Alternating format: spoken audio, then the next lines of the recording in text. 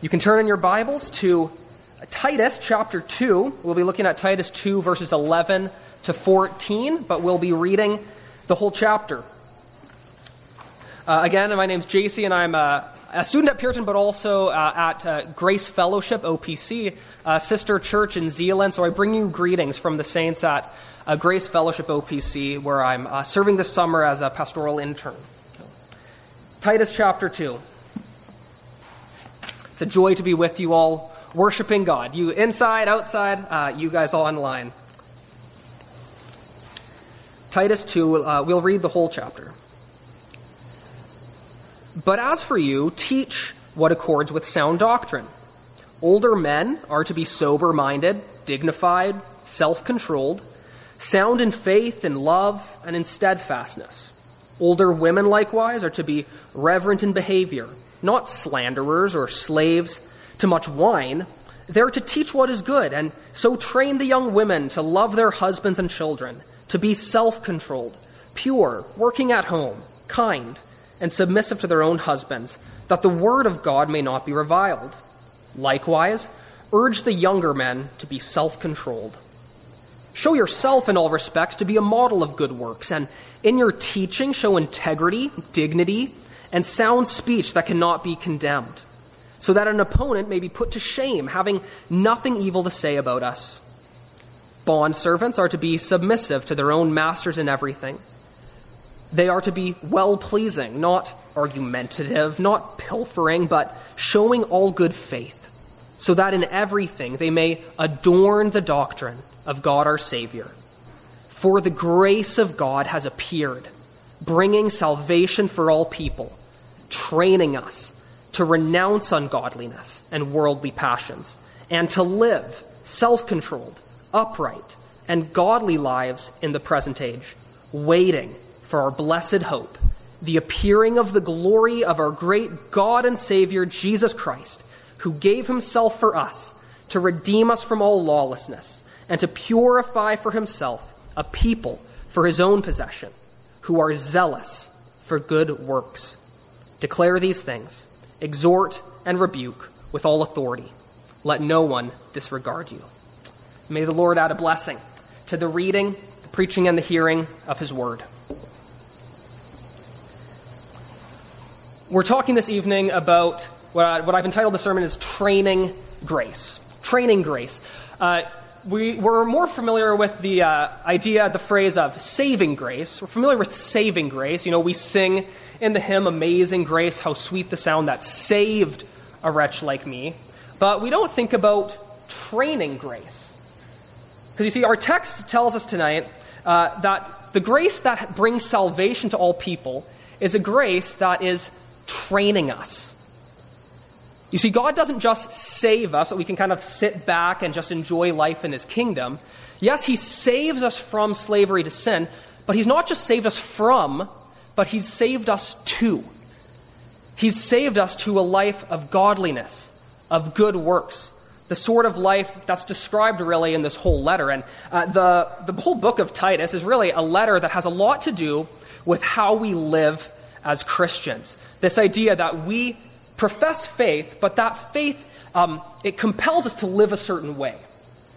And you see, the problem was that for the people in Crete, the island of Crete where the church was that this was being written to, there was these false teachers. And we don't know much about their teaching. They're called insubordinate deceivers. But we're told a bit about their false living, that they weren't living godly lives. And Paul actually attributes a saying that was kind of attributed to the culture around them, where someone said that the people of Crete are largely liars, evil beasts, and lazy gluttons. And he says this is actually kind of true of people in this culture. But the problem is that was also true of people in the church. People in the church weren't living in a way different than the sinful culture. They were living the same sort of sinful lives. The thing is that they hadn't caught that idea that grace isn't just to be saved to a comfortable life, but it's to be saved unto a life of godliness, a people who are zealous for good works. And these false teachers are then called detestable.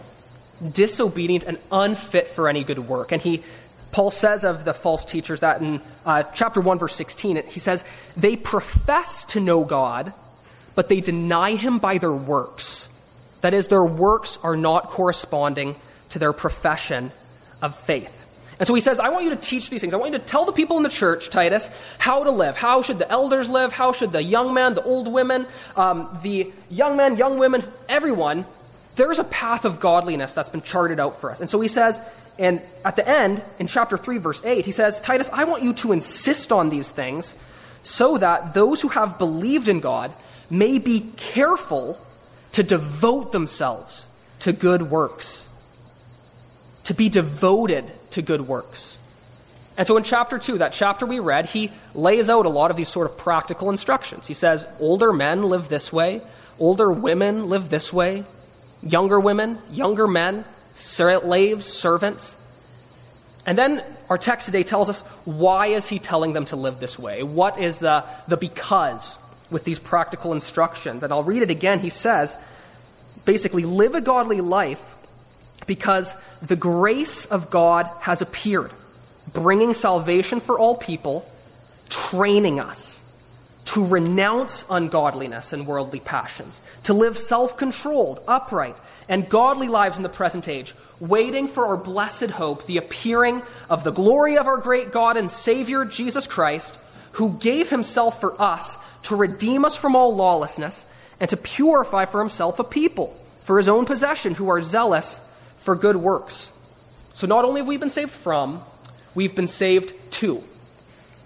But here's the problem we run up against. The problem is that in and of ourselves, we are naturally averse to work.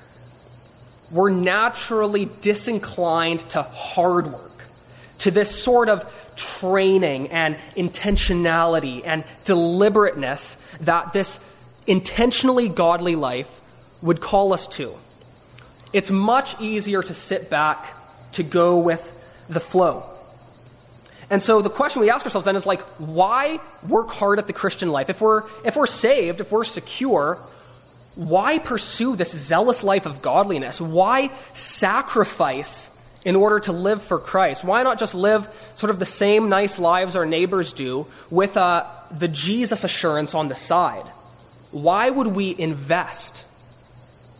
Well, those are the sorts of questions I think our text helps us answer tonight that we'll be looking at. And we're going to look at this text in two parts, the second longer than the first. But we're going to look at, first, the purpose of this training grace. We're talking about training grace. So the purpose of training grace, and then what's going to be the actual program of training grace. So the why and then the what.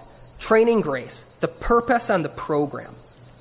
Verse 11 says, the grace of God has appeared, bringing salvation to all people. Take a look at that in your Bible. Titus 2, verse 11. It says, the grace of God has appeared. That is, God's grace, his goodness, his love and mercy exercised in Christ towards sinners like us who don't deserve it. This grace, this gracious redemption, it's appeared.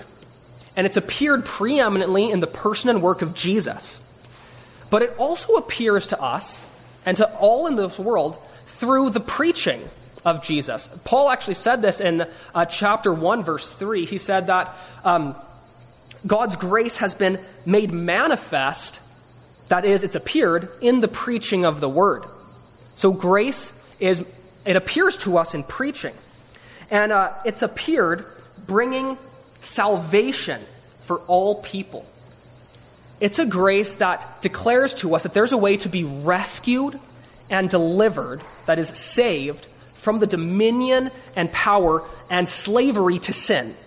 We're rescued out of the kingdom of darkness. And this salvation, it comes to all people. Now, that doesn't mean all people without exception. It means all people without distinction. Every person that's referenced in this letter, that means grace doesn't just come to Israel now, but it comes to Jew and Gentile, man and woman, slave and free, young and old. No person is outside the purview of the grace of God. Grace has come and it's declared salvation for us, and we enjoy the wonderful fruits of God's grace. But remember, this grace doesn't just save, it also trains. Because we see right there in verse 12, this grace is training us. This word here used for training is literally the word disciplining. Disciplining. So why would we say training when the word is disciplining? Well, you know, if you're a parent, disciplining your children is part of the training regimen of raising godly children. And the word discipline is really intimately related to the idea of discipleship. And so it's appropriately translated training us, or you could think discipling us, or even schooling us. God's grace wants to bring us into a kingdom, into the school of Christ, as it were. We're called to be disciples of Christ. That is, learners, students of Christ, the master teacher. Every student, when he's fully trained, will be like his master, Christ tells us. And so when we're saved, we're enrolled in the school of Christ. But the question is, are we going to apply ourselves diligently to really engaging in what this schooling process, this training process will look like? Will we devote ourselves to learning our master's ways? That's the question for us. Because Christ, as it says in verse 14, he didn't just save the lost, but he wants to train the saved, because he gave himself to redeem us, that is to save us from lawlessness and to purify for himself a people for his own possession. So not only does the grace that saves also trains, we could also say that the Christ who redeems also renews.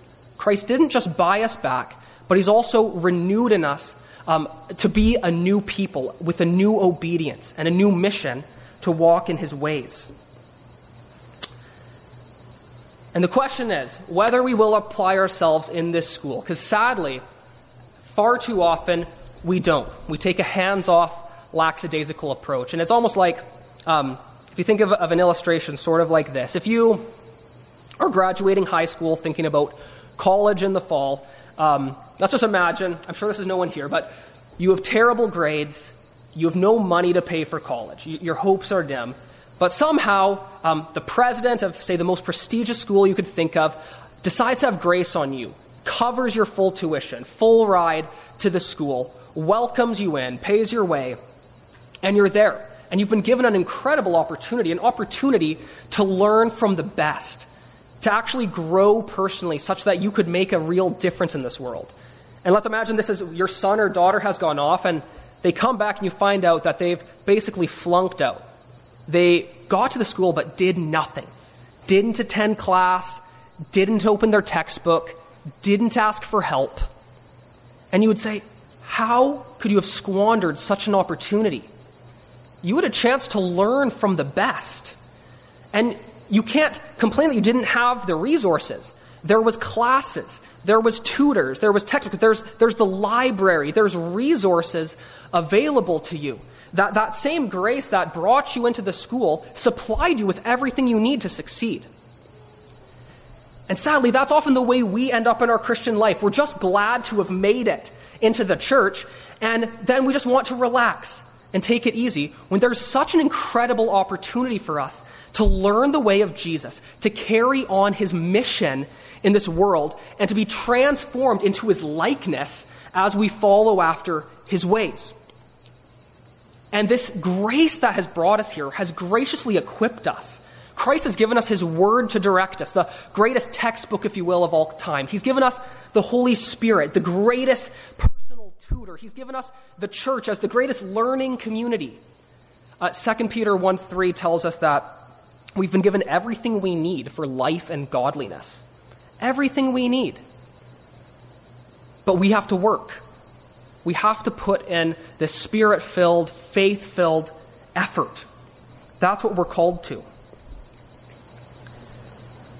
We have this opportunity to decide to be apprentices to Jesus. And so the question is, why should we work hard at that? Why should we care to participate in that if we've already got our ticket in? I want to just point out three reasons that, three implications of one core truth here. And the core truth is that this life of good works and godliness is part of the purpose of God in your redemption. It said in verse 14, Jesus redeemed us to purify us, that, this is Christ's reason for redeeming and purifying us, that we might be a people that belong to him who are zealous for good works. Or if you think about how Ephesians chapter 2 puts it in verse 10, that he's saved us that we might walk in these good works that he's set out for us. He's not just saved us from, but he's saved us to. And so if this is the purpose of God in our salvation, if this is God's intention for his redeemed people, what that means is when we live according to that intention, when we walk out the purpose God has for us, one, that glorifies God. When we're living in the way God desires for us to live, the way he's redeemed us to live, that brings incredible honor to the Lord. It's like when the student works hard at that school, it brings honor to the name of the institution, to the person that brought him there. We have an opportunity to glorify God in fulfilling his purposes. Second, this is the path to the most meaningful, purposeful life for each one of us. You see, when a machine is being used according to the intention of the designer, that's when the machine most flourishes. You know, a saw is doing best when it's sawing, not when it's hammering. And the same thing for us. When we are functioning as Christ designed for us to, as he redeemed us to live this sort of life, wow, that is a meaningful life. That is a purpose-filled life. That's a compelling, beautiful, joy-filled life. But we think that other life, the lifestyle of the world, is more compelling. No, living for Christ is. Walking in his ways. And I think too often we sort of just are content to drift below the potential that the Lord has for us. I'm reminded, there's a scene in this movie, Ford vs. Ferrari. Okay, well, this doesn't spoil anything, so don't worry. But there's this auto mechanic at his shop, and he's fixing up cars, and this rich guy who has this really nice, powerful car drives in, and he's complaining that his car keeps breaking down. And he's like, why does this car keep needing work? And Christian Bale's character, his conclusion to him is he says, well, this is a powerful car that's made to be driven fast, and it's made to be driven hard. The power needs to be used. And he says, you're just babying this car. You're just taking it easy. And so because this car is not living up to the power within it, it's actually breaking down. And do you realize that as Christians, we've been given the Holy Spirit, the greatest transforming power in the whole world? And so I think we need to have higher expectations for ourselves. Can we run harder after Christ? Can we do more for the kingdom? Can we love more? Can we serve Christ with more fervency? Because that's where we're actually going to find the fulfillment. The harder we go after the things of the kingdom, that's where the meaning of life is. And often our lives are breaking down and we're lacking purpose just because we're kind of living lazily, not appreciating what a gift the Holy Spirit is and what a sort of life is behind us. And so we pursue this life, this school of training in grace, because it glorifies God, because it is most fulfilling for ourselves, and this is the fruitful life that is best for our neighbors. This life of good works is a life of love. Martin Luther said that it's not God that needs our good works, it's our neighbors that do. And so when we're functioning according to God's plan, this is a life that's fruitful in blessing others, in ministering in love and having an effect on the world around us. This is the purpose of training grace, for God, for our own good, for the blessing of the world. It's worth enrolling in this school and working hard at it. It's worth putting in the faith-filled, spirit-filled effort. That's the purpose of training grace. But now let's look at the program of training grace. If we're going to commit, if we're going to go all in on this school, what are the classes we're enrolled in? Okay, what are the subjects that we're going to be really digging into? Well, 3 I want to point out in this text, and I'll read verse 12 to 13. Take a look there. That grace is training us to renounce ungodliness and worldly passions, and to live self-controlled, upright, and godly lives in the present age, waiting for our blessed hope, the appearing of the glory of our great God and Savior. The 3 courses, the course of renouncing, the course of living, and the course of waiting. We're taught by the Spirit of grace to renounce, to live, and to wait. And we might think of it this way, that if we're walking the narrow road of the Christian life, We're walking the path, and all the while we're renouncing what's behind. We're renouncing the distractions to the side. We're living in the moment, keeping the course, waiting, looking to that end goal. Like that hymn says, the cross before me, the world behind me, no turning back. Or as Hebrews 12:2 tells us, that we're to run a race with endurance, the race of the Christian life, laying aside, renouncing the weights of sin that cling so closely, and looking to Jesus, the author and perfecter of our faith. So we live this life all the while renouncing sin, all the while waiting for the return of Christ when we'll be with him and made like him. Grace trains us to renounce, to live, and to wait. Or more simply, maybe for the kids, if your parents will ask you what the points are, you could just think of this, that God's grace trains us to say no, to say yes, and to say, oh yes.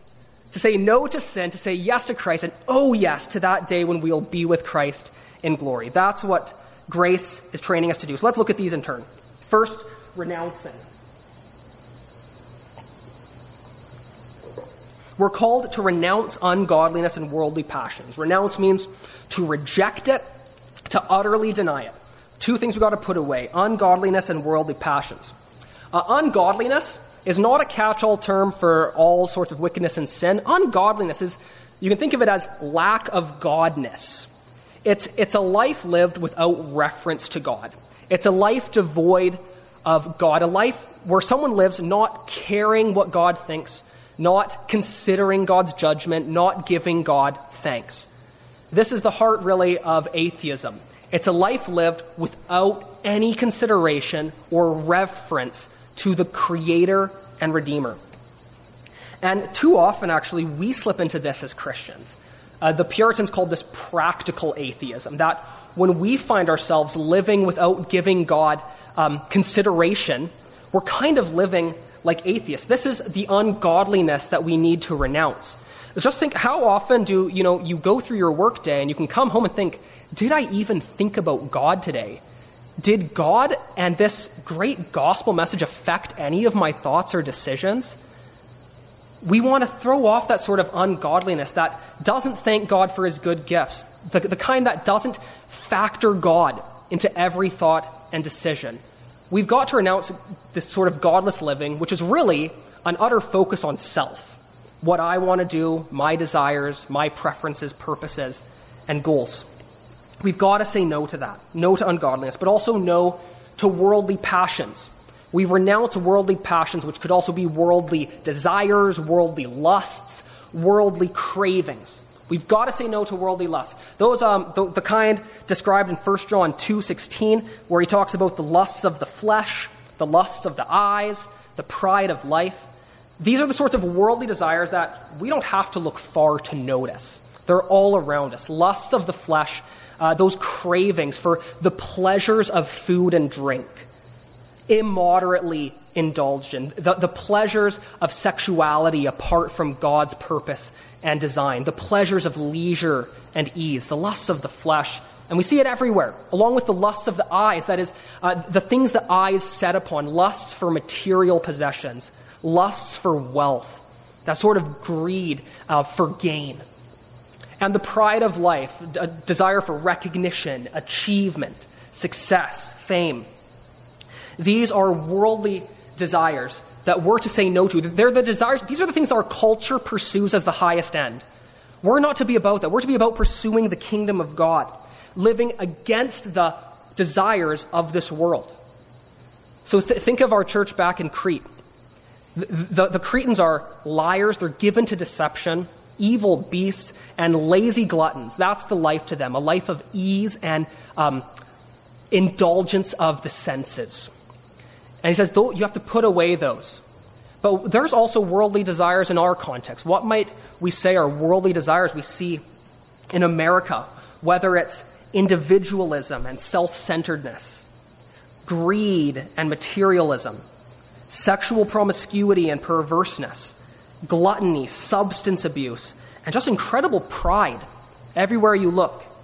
And these worldly desires are not just out there. It's not just those people. We can see these in our own hearts. we see how often it's like, you can think of like our heart almost like it has hands. Be like almost like our hearts reach out to try to grab these things because they look good and we want them. The hands of our heart are constantly reaching, but we're to say no to those worldly desires. That's what the school of Christ trains us to say no. But secondly, it trains us to say yes. It trains us to live self-controlled, upright, and godly. And theologians and commentators have pointed out that these three terms here really function as a comprehensive summary of the entire Christian life. And they do so by the way they refer to our three primary relational orientations. That is our relationship to ourself, our relationship to others, and our relationship to God. So self-control governs how we relate to ourselves and our own desires. Uprightness, or it could be justice or righteousness, refers to equitable relations man to man. And godliness refers to our disposition, our heart disposition towards God. We'll look at these again in turn. A self-control here is literally the idea of soberness or sober-mindedness. And so how does soberness relate to self-control? Well, think of it this way. When you're intoxicated, your reasoning is impaired, and you just follow headlong the desires of your flesh. But self-control is the disposition where your mind is, in a sense, in control of your desires, and your desires submit to the reasoning of your own mind. It's kind of like if we think of race cars again, that we have these powerful urges. We're a tangled mess of just desires and passions. And this powerful engine, it could cause a lot of destruction to ourselves or to others. But when we're governed with this sober-mindedness, a reasonableness, it's like taking the wheel such that, no, we direct our passions in the right path. The path the Lord sets for us. And we bring all things in subjection to the mind of Christ that we're called to have. As Romans 12:2 says, that we're supposed to have a mind that's transformed and renewed by the Word of God, that we would know the will of God, so that when our flesh wants to go astray, we steer it in the right direction. We can brake when our flesh is running wild. And this is the essence of self-control. And self-control, it actually pops up in this letter a bunch. It's the only character quality that is applied to every group referenced, which is really interesting. It's applied to the elders, that the elders are called to be self-controlled in chapter 1. The older men in chapter 2 are called to be self-controlled. The older women are called to teach the younger women self-control. And what I think is most interesting of all is the only commandment given as a directive to young men is to be self-controlled. Interesting, isn't it? Doesn't it seem pretty clear to us that more often than not, the greatest quality young men need is self-control? Because the desires of the flesh are strong. The desires for sensual pleasures, the desires to just be lazy and to take it easy, these desires can drive young men into terrible places. And so there is great need to learn the grace of self-control. If you're a young man listening, you need to learn this. You need to master those desires of the flesh, those worldly lusts. Because like Genesis 4:7 says, it's like sin is crouching at your door, and its desire is to have you. Its desire is to destroy you. It says you must rule over it.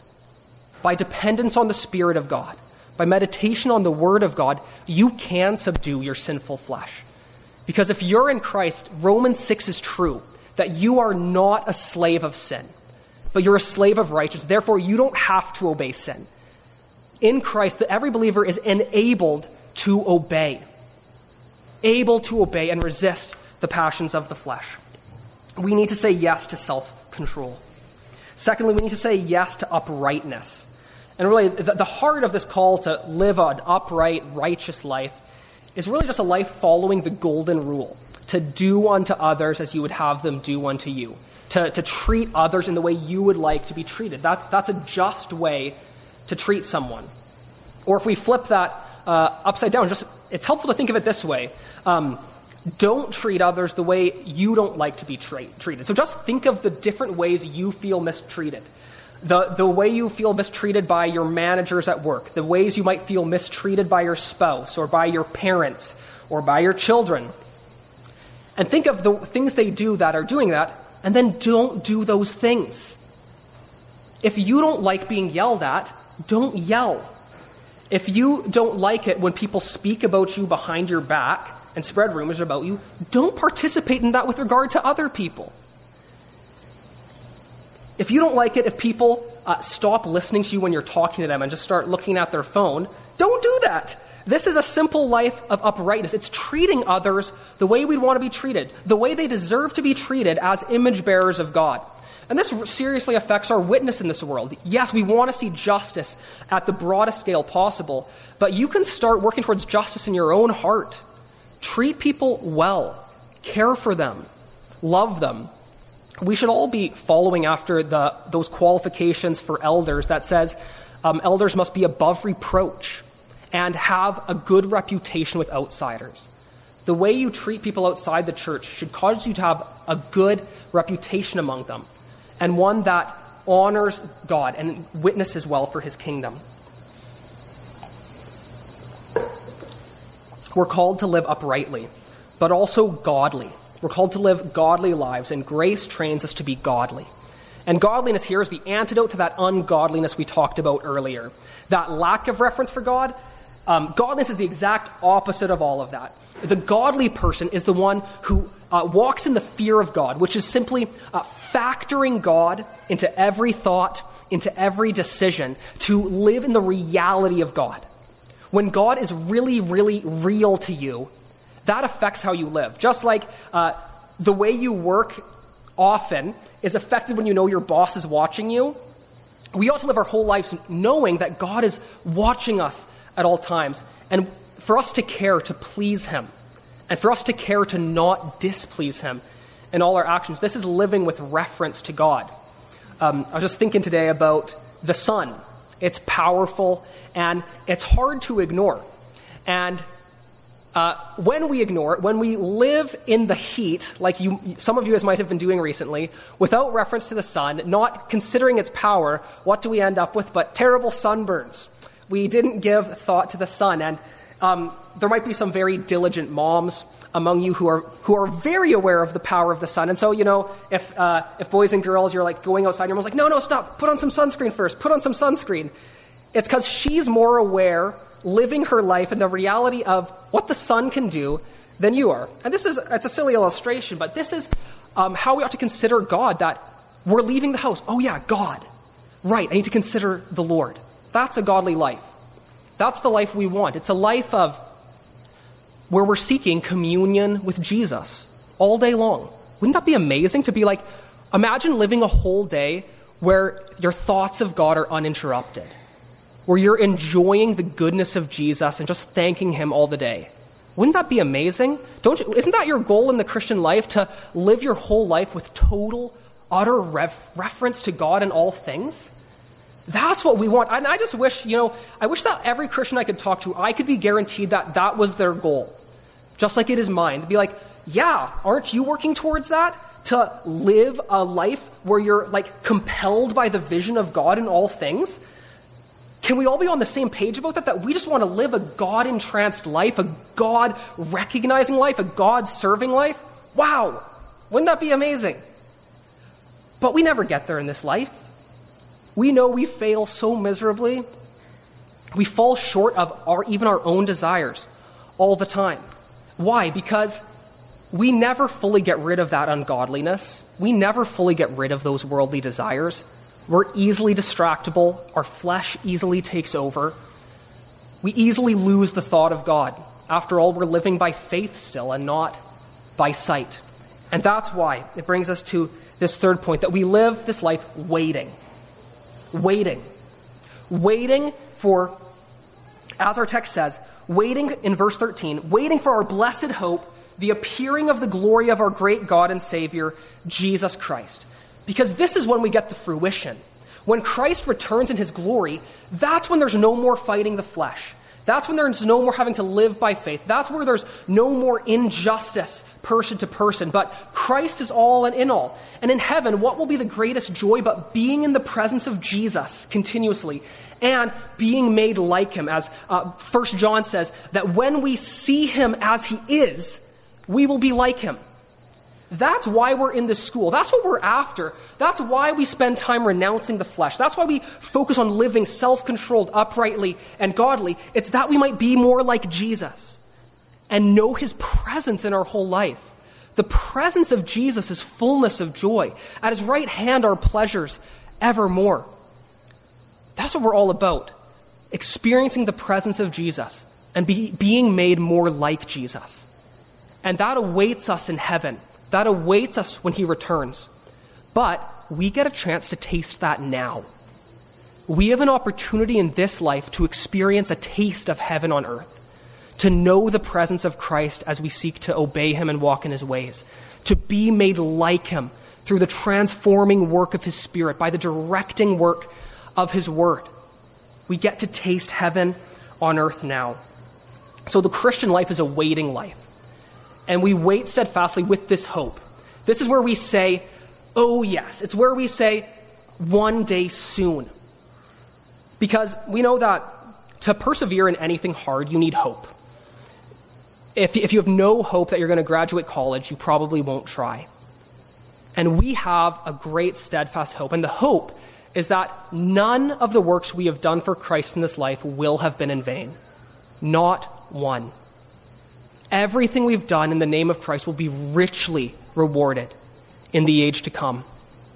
And when we're looking back on our lives at that final day, I guarantee you that you won't regret one thing that you did for Jesus. The only thought would be, if only I could have done more. If only I could have done more for this great Savior, who now I see. Now I see what it was all about. Now I see what it is to be like him, what it is to be with him. Oh, this is a great hope. Such a wonderful hope. And it's a hope that's come to us at a great cost. As verse 14 reminds us again, that we await the appearing of Christ, the one who gave himself for us to redeem us from lawlessness and to purify for himself a people. We have this hope. We are in the school of grace because Christ gave himself for us. He gave himself to redeem us, to buy us back from slavery to sin. He gave himself to renew us by the sending of the Holy Spirit. He gave himself for our sins. He gave himself willingly. He gave himself in our place. He gave himself to pay our debts, to pay for our ungodliness, to pay for our unrighteousness and worldly desires. He gave himself for us, but he also lived for us. He lived that perfect righteous life that you and I know we can never live. He lived that perfectly self-controlled life. He lived the perfectly godly life in our place for us, so that when we, by faith, unite ourselves to Christ, trusting in his work, we get his righteousness. We get his self-control. We get his godliness credited to our account. And so if you're maybe we're feeling discouraged, thinking, oh man, I fall so far short. I'm so unself-controlled. I don't treat people the way I want to. That's not cause for despair. Don't let your failings drive you to despair, but let them drive you to Christ. Because we're not in this school of training grace to try to merit forgiveness, to try to earn God's favor. Christ already has done it all for us. And so we pursue these things not to try to get a foundation, but we do these because we have an opportunity to be more like Jesus. We have an opportunity to know and enjoy him more. Christ gave himself for us, and he still lives for us. This is where grace, the grace that Christ gave you when you trusted in him, there is still grace.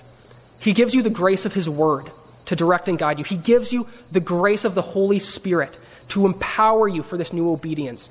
There's grace in his intercession that you can come to him for forgiveness of sins. And so, as I hope we all are, we see our weakness. Let your weakness drive you to Christ for forgiveness and into prayerful dependence on his power. Because it's only through the power of the Holy Spirit that we can live this sort of life, that we can succeed in being made more like Jesus. So we need to be a dependent people, saying, Lord, I need your help. Lord, I need more of your grace. as we await that day when there's going to be no more struggle, where there's going to be no more wrestling and toil, but rest and joy in Christ. What a day to look forward to. To Christ be glory forever and ever. It's all of his grace. Grace has brought us safe this far. Grace will bring us home. Let's pray. Heavenly Father, we praise and thank you for the incredible grace you've shown us in the Lord Jesus. Saving grace. Grace that rescues and redeems and restores and renews and regenerates. Lord, we thank you for the Holy Spirit who's given us new life and empowered us to live in this way. Lord, we do repent for all the ways we fail to love you and fail to live this life you've called us to. God, we repent for our laziness and apathy and ask that you will encourage us and help us to commit once again to fully living for you, to fully give ourselves for the work of Christ and his kingdom, to renouncing ungodliness and worldly desires, to help us to live self-controlled, uprightly, godly. And Lord, help us to await that day, the coming of Christ in glory, when we will be with him as he is and see the end of it all. Lord, bless this church. Bless your people with more grace, grace upon grace, that they would grow in the grace and in the knowledge of the Lord and Savior, Jesus Christ, in whose name we pray all these things, knowing you hear us for him. Amen.